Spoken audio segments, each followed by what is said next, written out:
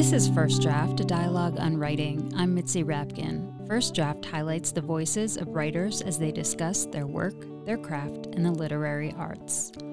I want to take a moment to say these are unprecedented times in our world, and I sincerely hope the time you spend with this podcast brings you solace in your day. One of the reasons I love talking about literature on all its forms is that it illuminates our human journey and our universal longings. It brings us together and unifies rather than divides.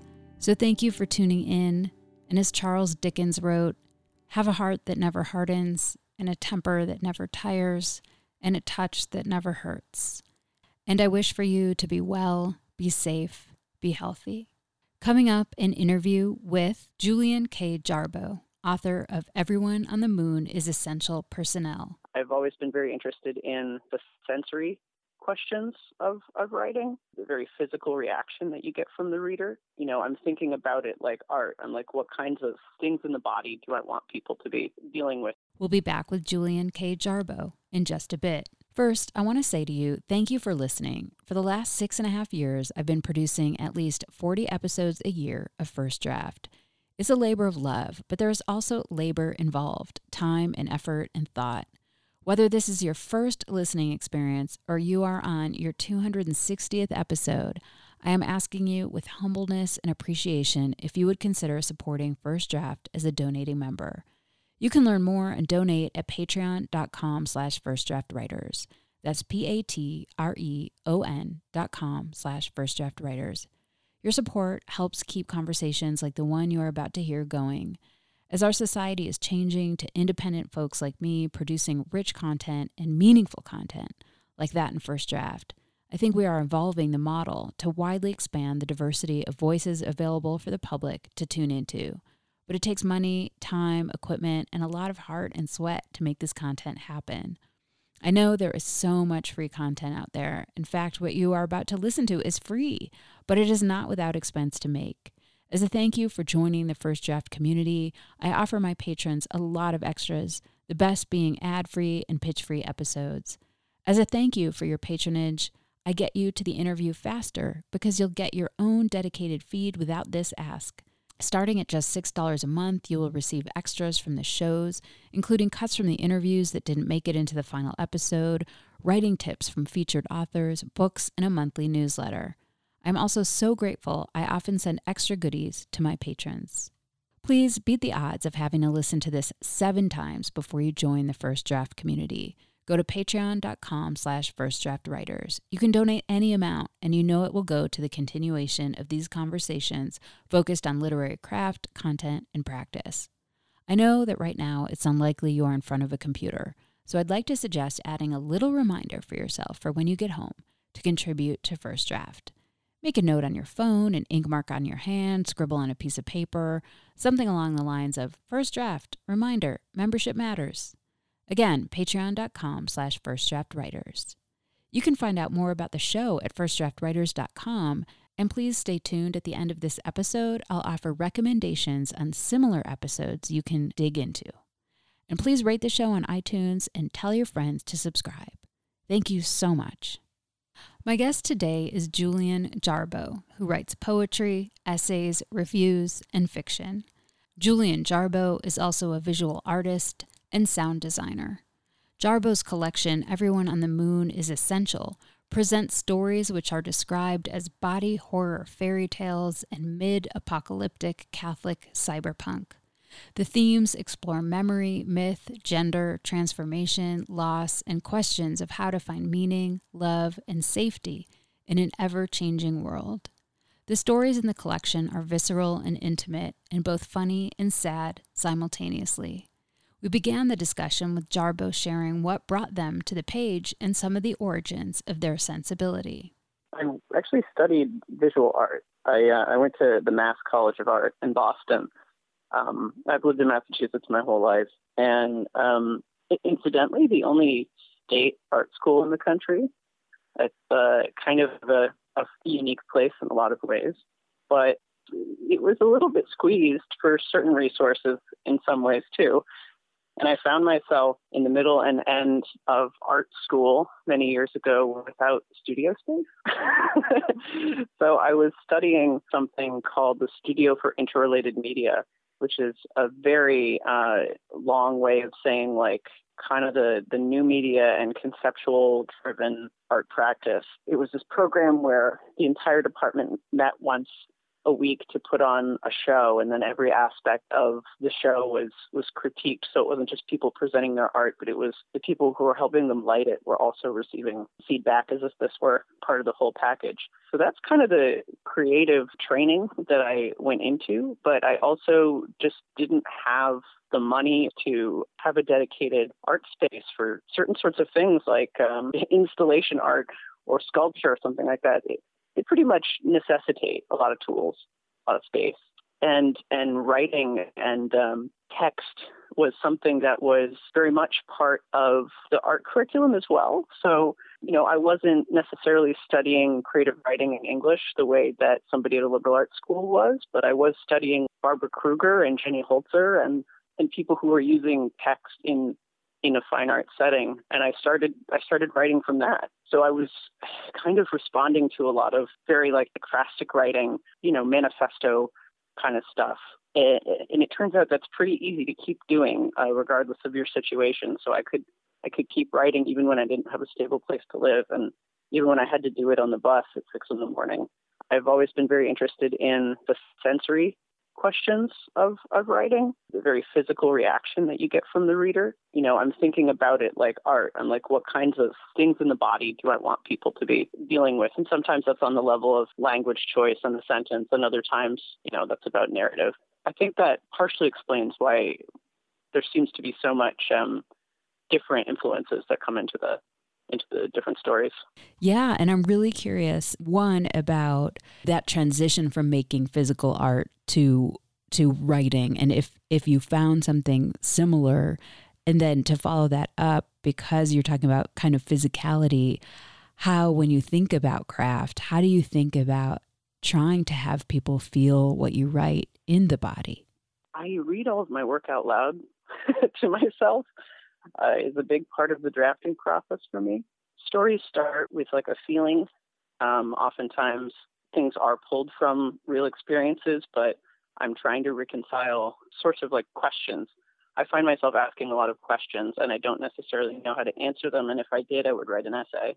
So instead I start investigating them with character and with point of view. And oftentimes I'll sit down and even land the word use that I want to use in a particular story. So, style is very deliberate. I guess there's a very straightforward example. One of the stories in the collection is called I'm a Beautiful Bug. And that one is, straight up playing on motifs from Kafka, but using a tone that is a little bit more akin to like an unhinged comment section on a website.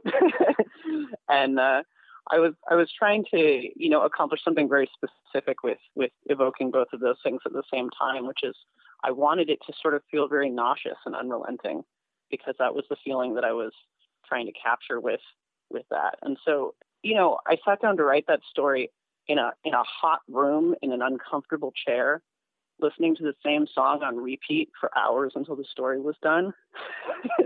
Like just really honing in on the impatience and the frustration and the dehumanizing experiences that I had personally that I was bringing to it, as well as kind of the sort of perpetual upset stomach feeling that a lot of Kafka's work has. What I really wanted to do with that is say, okay, say you wake up one morning and you're a bug, and that's the coolest thing that's ever happened to you. You love being a bug. No one can tell you you're a monster. You're a beautiful bug.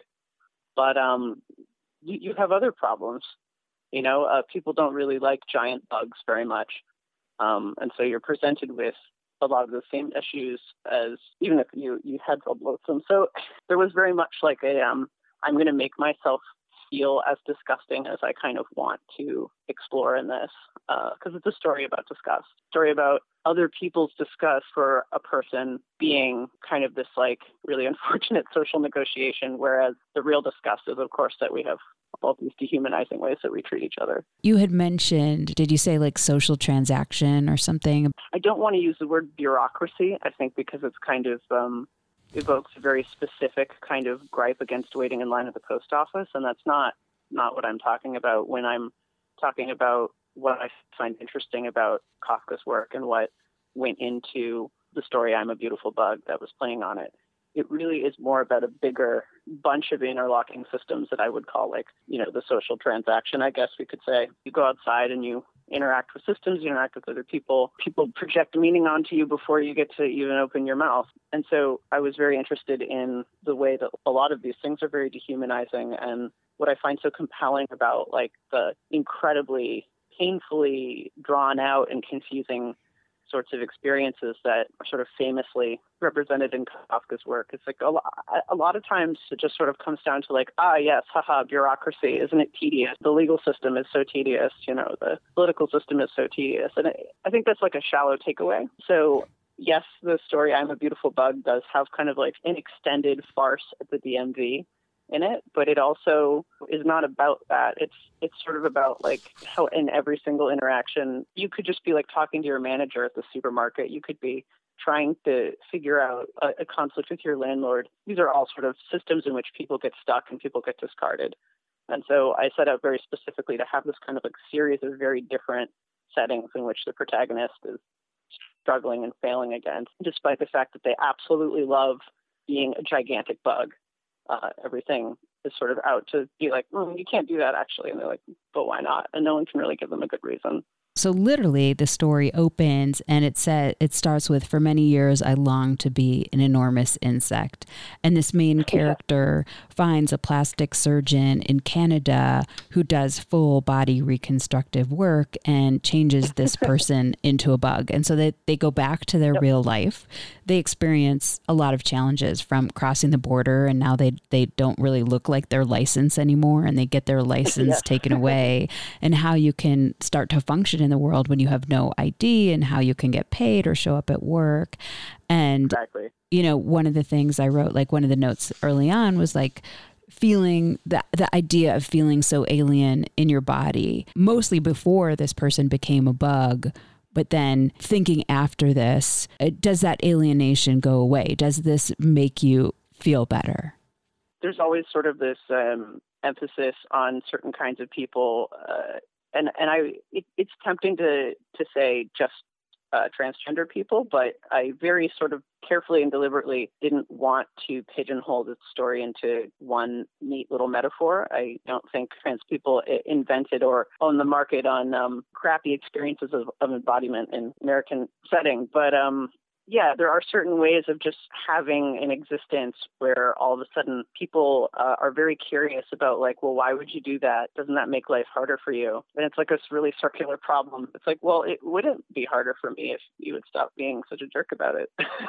But people are really interested in the kind of like prurient details, right? So I guess I'm comfortable saying that a personal experience that really informed this story was at a DMV, where it took me an extremely long time to get a driver's license myself that reflected a lot of my other legal documents. And so there was this runaround where Massachusetts was kind of at a point where you still needed, a doctor's note and a therapist's note to update personal information, that there would be no reason why people would change these things for the purposes of fraud. Like the only reason someone would come into the DMV and say, I need to change the F or the M on my driver's license is like, no one would just do this except for sincerely held beliefs. But basically I was at a position where every single time I had to do a chore like that, it was an entire day that I had to take off of work where I wasn't making money to then spend money, pay a copay, wait to see a doctor, explain the situation, hope that they were sympathetic enough to do it quickly. So it was this big runaround where something as already kind of famously drawn out as waiting in line at DMV is actually like a multi-week process of different appointments and different calls and copays and stuff like that. But the key thing is that I spend approximately zero time in the greater scheme of things, writhing about, angsting about how difficult having a body is when I'm by myself. But then I go outside and I can't update a piece of paperwork without a complete circus and I run around. This is the hard part, is the paperwork, documentation and existing in the system and having a demographic checkbox that actually describes you. These have enormous consequences in people's lives. A lot of that went into that story in particular.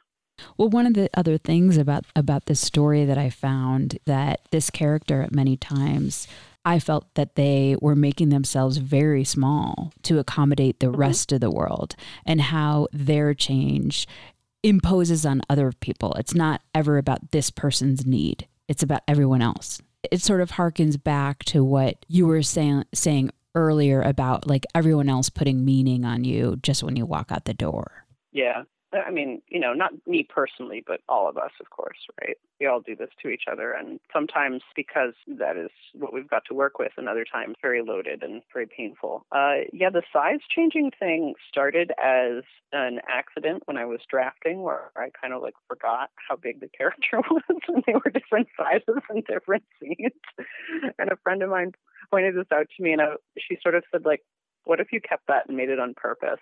And I was like, sure, I'm being creative here, definitely not making mistakes. So I went back and I made it a deliberate thing in the story. The person changes sizes and can become very big and very small, and oftentimes is making themselves very, very tiny or crawling up the wall and getting out of the way. And once I did that, a couple of other things about that story really clicked into place for what I was trying to do, which is sort of this sense that if you're somebody who hasn't been able to, for whatever reason, externally or internally, kind of ask for what you really want. The first time you ask for what you really want and you even get it, you can sort of feel like asking for anything else will spoil the whole thing. Some people feel like if I ask somebody to be nice to me, to use the language that I would use to describe myself, I can't really ask for anything else. It would be unfair of me to ask for them to knock it off with their mean jokes or, pay me fairly, and any other kind of accommodation, right? That kind of fear that I can only have one thing at a time is really real for a lot of people in different kinds of circumstances. And it's been real for me in the past. And sometimes, even though I don't internalize it as much anymore, I can still feel the pressure to behave that way. If I'm in a work situation and, wow, I have a boss or coworkers who, never give me a hard time about who I am as a person, and they use all the right language. Heaven forbid I ever have any kind of work-related conflict with them. That would just be, entitled, right? And so I noticed that as kind of one of the first things that becomes really apparent when people start shifting from intolerance to tolerance. Is it's really a conditional tolerance. It's well, okay, you can do your weird little thing, but don't ask for healthcare too, one thing at a time. So that size changing thing ended up helping me really deepen, I think, what I was trying to play with in that story. So in your last story, The Things in Us We Fear Just Wants Our Love is very short, and it has it's 2 paragraphs. And the second paragraph says, the narrator starts saying, but I think it's less about acceptance of how we change than the social worker would have us believe, and more about the fear we carry through the rest of each month that we don't. And what I got out of that is what if transitioning or changing in some way doesn't actually change anything inside? Is that a proper interpretation? And what would you say about that? I would say it is a proper interpretation. It's a very beautiful read on it.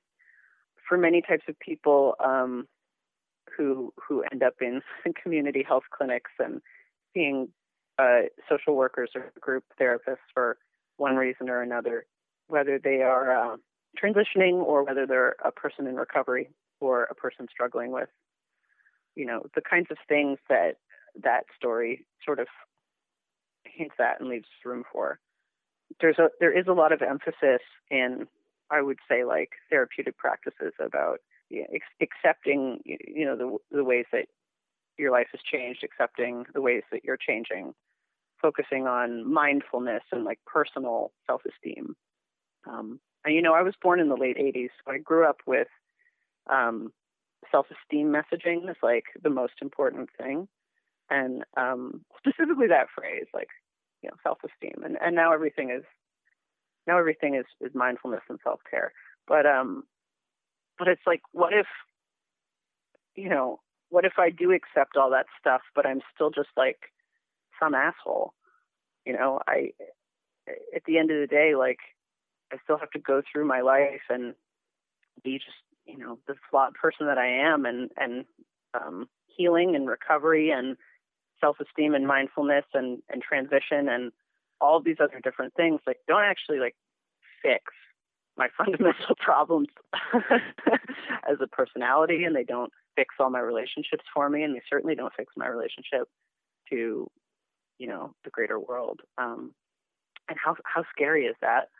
I play a little bit with a werewolf metaphor in that piece. I didn't want it to be too one for one, but a lot of werewolf stories are sort of like, oh, how romantic and tragic it is to have to be a wolf once a month. And I was like, but what, like, how mind-numbing and mundane to be a human the rest of the month, right? So to me, that story is about, most of life you just have to get through. Most of life you just kind of have to like keep trying. There's no point at which you get to shrug off all your problems because you've completed a process, and that's really scary. And the community that you get from experiencing something, you might meet people who've gone through the same thing as you. Those relationships are not necessarily going to be easier just because all of you have gone through the same thing. People are still going to be complicated and flawed, and they're going to hurt each other in new and interesting ways every day. So, struggling with that and deciding that you love each other enough to not say, this community isn't all roses, this experience isn't what I wanted it to be, I guess, screw it. Say like, no, I am going to keep living my life, and I am going to keep caring about others. It's hard. You have a very short story that is called The Android That Designed Itself, and it has 3 sections. And like a little triptych. Yeah, and the very last section begins with this is part of the sentence. To take shape is to sever the infinite possibilities of wanting into a fragile burden of being. I think what's scary about making choices, even choices that you want very much, is that now you have to live with them. And this can be true for even the most desired thing in the world, especially if it's something that is, supposed to be impossible, or something you didn't know was possible, especially if it's something that sort of ironically that you've worked very, very hard for a long time for. When you actually can reach out and get it, you realize that you are forever cutting off other possible futures in your life that some part of you intellectually knows you don't want and you're ready to let go of. But it's weird. There can be a kind of grief to getting what you want. And I think that grief is not regret. It's not the same thing as having made a mistake. And you see a lot of people who go through, like, I guess in particular with transition, you will see a lot of people struggle with like heavy ups and downs, especially after something like a major surgery, just to simplify it. And some of that is just the healing process, and some of that is, general anesthesia kind of messes with you for a while. But that's like the most normal thing in the world, to feel like bizarre grief after actually getting what you want. But like, come down after the last day of summer camp, there is this sort of realization of like, oh, wow, yeah, whew, time keeps marching on and my life keeps moving. And like, there's something kind of luxurious about being, when you're young, people telling you you can do anything, you can be anything. At a certain point, that stops being true. that isn't to say that you can never start over. It's to say that you can never delete your past and get more time. And you have to be really, really comfortable if you want to start over at a certain point in your life with saying, like, I'm not exactly the same as people who've been doing this for a long time, or I'm not the same person that I would be if I had done this earlier. There are just things that I won't have anymore, and that's okay. And sometimes this is really literal, right? There are parts of my body I have no feeling in anymore. The trade-offs have been worth it. And so I try to have a sense of perspective and a sense of humor about, like, oh yeah, oh, this is real now. I did this and this is who I am. And I'm so proud of myself. And, like, I can just decide this and I can just have this. I can just be who I want to be. But it can be tough, especially if a lot of expectations have been placed on you. I will say that in regards to gender, especially, I think people who transition and were really had a lot of hopes placed on them by their parents or their family or their community beforehand. Let's say you're the only daughter in a family of boys, and then you transition to male. You kind of, like, you stop being able to fulfill people's fantasies for you in more ways than just, like, not meeting feminine stereotypes, right? And there can be kind of even with the most supportive environment in the world, you can sort of be like, oh yeah, I guess this thing that I've been trained for, that I've in some ways internalized that I'm supposed to do, like, I can't do that anymore, and that can be hard internally. There's another story in here. It was very metaphorical and sort of literal at the same time. It's called The Heavy Things. And it's about a girl who starts talking about her when she got her period, which was young and heavy and very, very heavy. And she sort of envisions it as things coming out of her, like needles and nail clippers and screwdrivers. And it's like a violent time every time she gets it. And at the same time, she goes to the doctor, tries to find out about her cycle. And then we find out that there's maybe some hormone suppressants she can take to maybe change that or change her. And that at one point, when drugs got too expensive, her mom says to her, like, stop your meds. And she asks her mom, like, would you stop taking your heart medication? So you know how, like, essential to her health and mental stability taking these drugs are. So I'm wondering if you can talk about, like, how did you first formulate this metaphorical and very physical idea of the story, because you were saying a lot earlier that you want people to have a physical reaction, and it was very, very tangible. It's interesting. This is actually a story where the character is trans, so they're not a woman. It's, to me, very much a story about transition. So I wouldn't describe the character as she. I would say, for the purposes of the story, we'll keep it as they. They're experiencing something very literal. They are literally shedding tools from their body. It's monstrous and terrifying, and no one can explain it to them. But there's this idea that because it's happening naturally, that it's supposed to happen, that's good. So that story really came out of the way people talk about bodily function around sex and gender as, whatever your body's doing normally is inherently, like, better and the right thing for it. And so we're talking about a person whose menstrual cycle literally involves a Phillips head screwdriver forming in their cervix. And people are like, well, I guess that's how it goes. You think you could grow us a new tool set down there?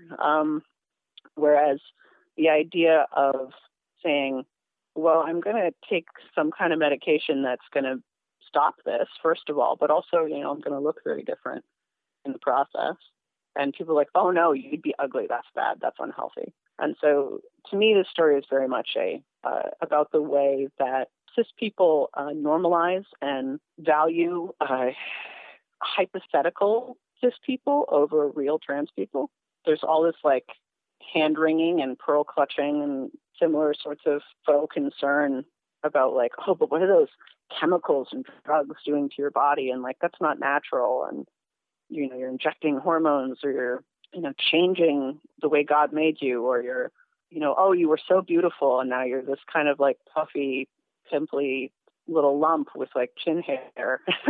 I miss my beautiful, normal, natural girl, or, I miss my handsome, strapping son, however people want to think about it. And especially the panic around trans children and teenagers who absolutely do exist.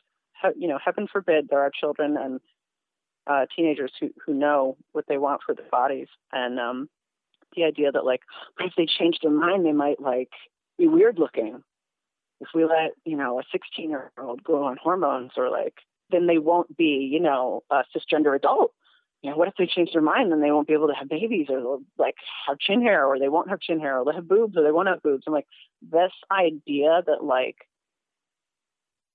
a like platonic ideal of like a reproductively active, conventionally attractive cis person is being like spoiled by actually like doing what they want with their lives is such a ridiculous and common fear. And everyone's like, I'm just really like concerned about their future. And it's like, no, you're not. You're concerned about what you consider to be beautiful and normal.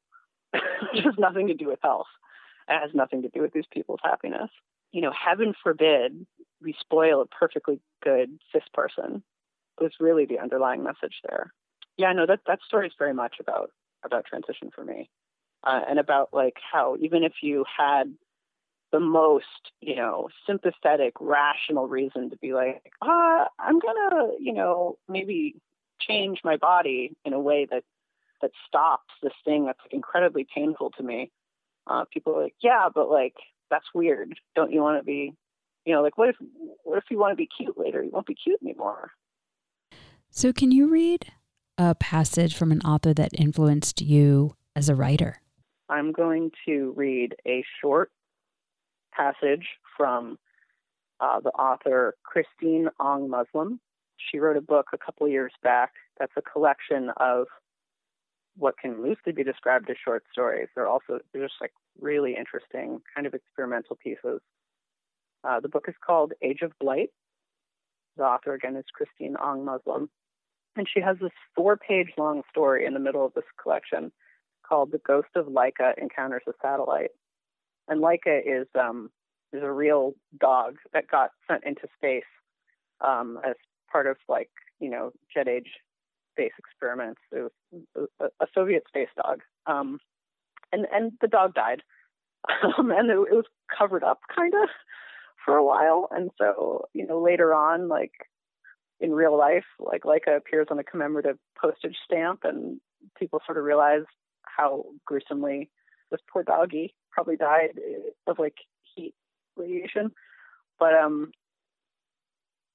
the story is from the perspective of the ghost of Laika, who's still out in space orbiting Earth and like meets a satellite. And that premise is important because it's like bizarre and absurd, but it also completely works. And there's this passage where Laika is addressing the reader, and I'm going to read that. See that? Is she talking about the anger of the discarded, as it is the only thing in the world that is instantly recognizable? No one can look away from it without first being challenged.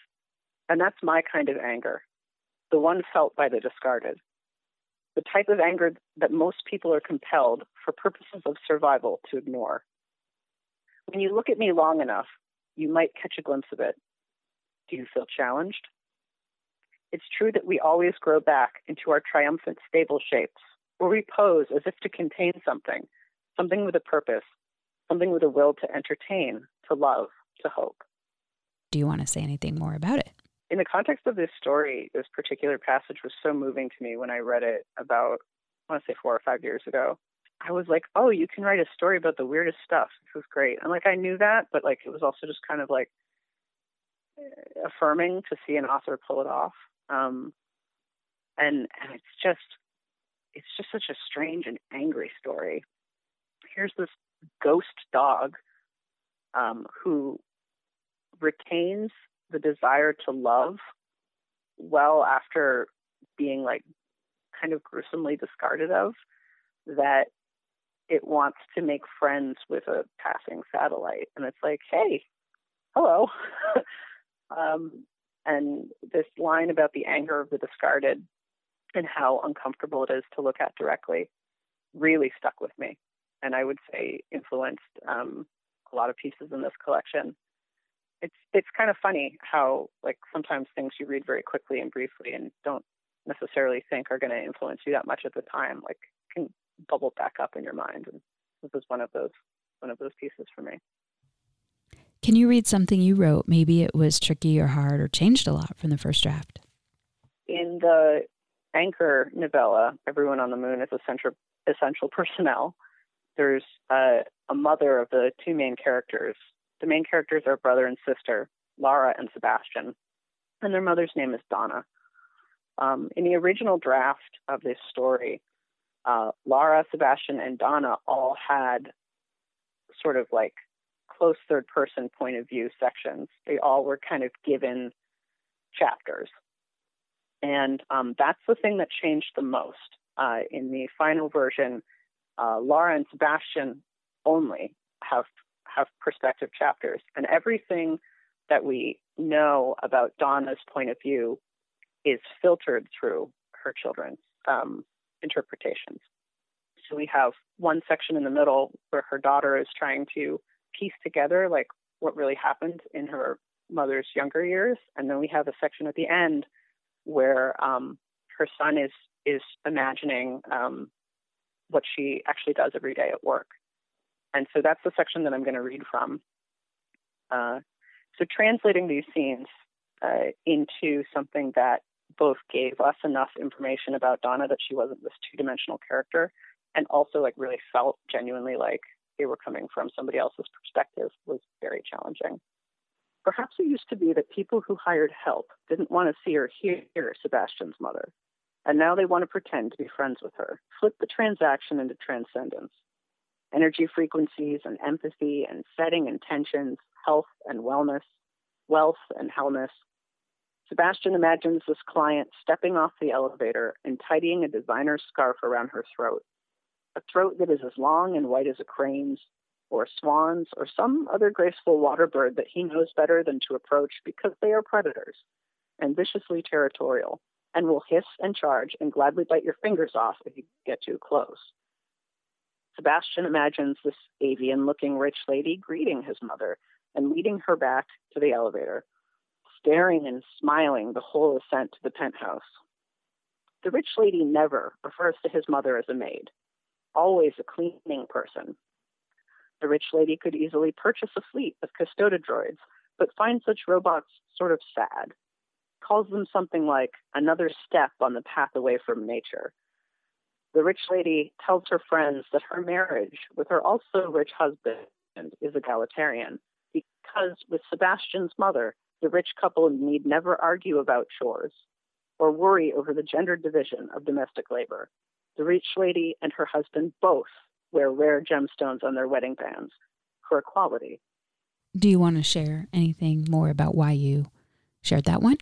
I picked this piece because there's a lot of things that are probably true about it. We know that Donna works as a house cleaner and probably has a pretty complicated relationship with her clients who are not only very wealthy, but sort of an ilk where they feel a little guilty about being the kind of people who hire house cleaners. And that much I wanted to establish that much was probably true. There's all these other kind of like assumptions and confabulations, both about what Donna's feeling and about what these clients are feeling. That's 100% Sebastian and his sort of like maximalist, off the rails imagination. This was really challenging because I originally wrote this whole scene, including like the interaction going to the client's house and cleaning it and having a longer conversation between Donna and this woman. I had originally written it from Donna's point of view, and it just completely changed in putting it in Sebastian's point of view. It just wasn't quite adding up with the rest of the story when it came from Donna's point of view, but I didn't want to cut her. I didn't want to have a story that was just two kids kind of complaining about their mom and no information about her. I really wanted to avoid this really like flat stereotype of, oh, bad mother, right? You know, she's the person. But I also realized that making her perspective character was working against different sort of drive in the story, which is that you can't know everything about some people, particularly your parents.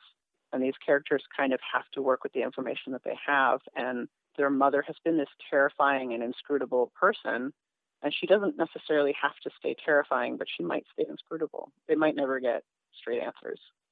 And I realized, oh, okay, if I give her, you know, an actual close third-person perspective where we know what she's thinking and feeling, it was working against the other things I was trying to do. So that was very, very challenging to reframe. Where do you write? Anywhere I can. Since we talked at the very beginning about how I got into writing because I didn't have an art studio, and that remains true. It's one of the few things I can just do anywhere as long as I can space out. I can't be interrupted, but it could be any old place. Frequently, it's like on the bus or after everybody else has gone to sleep. And what do you do or where do you go to get away from writing? I have a lot of solitary hobbies, actually. I build furniture. I compose music. I cook a lot.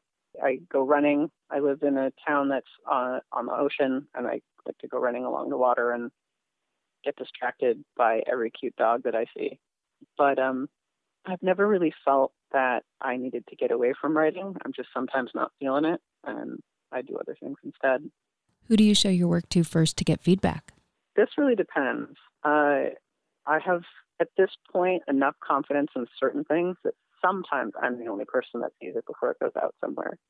Usually I show the drafts to my husband, who's a really fantastic thinker when it comes to what people call world building.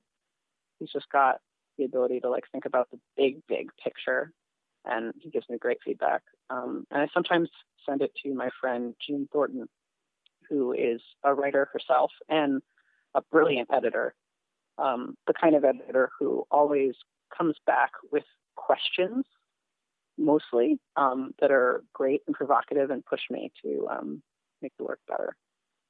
If I'm working on something like a script or a game or whatever, though, I will often show things to whoever will look at it, because some kinds of writing are more necessarily iterative with others. How have you dealt with rejection? I don't take it personally at all. I might engage with the reasons why I've been rejected if I'm lucky enough to know what they are. But when I realize something wasn't as ready as I thought it was, it's really kind of a favor. It's like, how nice of someone to save me from the embarrassment of rushing this out. If anything, I'm more impatient with how slow it can be to hear back than I am with actually being rejected. And what is your favorite word? In this book, there are a couple of stories where I definitely just set out to use a word. The story kind of grew from wanting to use a word that I like. I really like the word lapidarium. What a good one.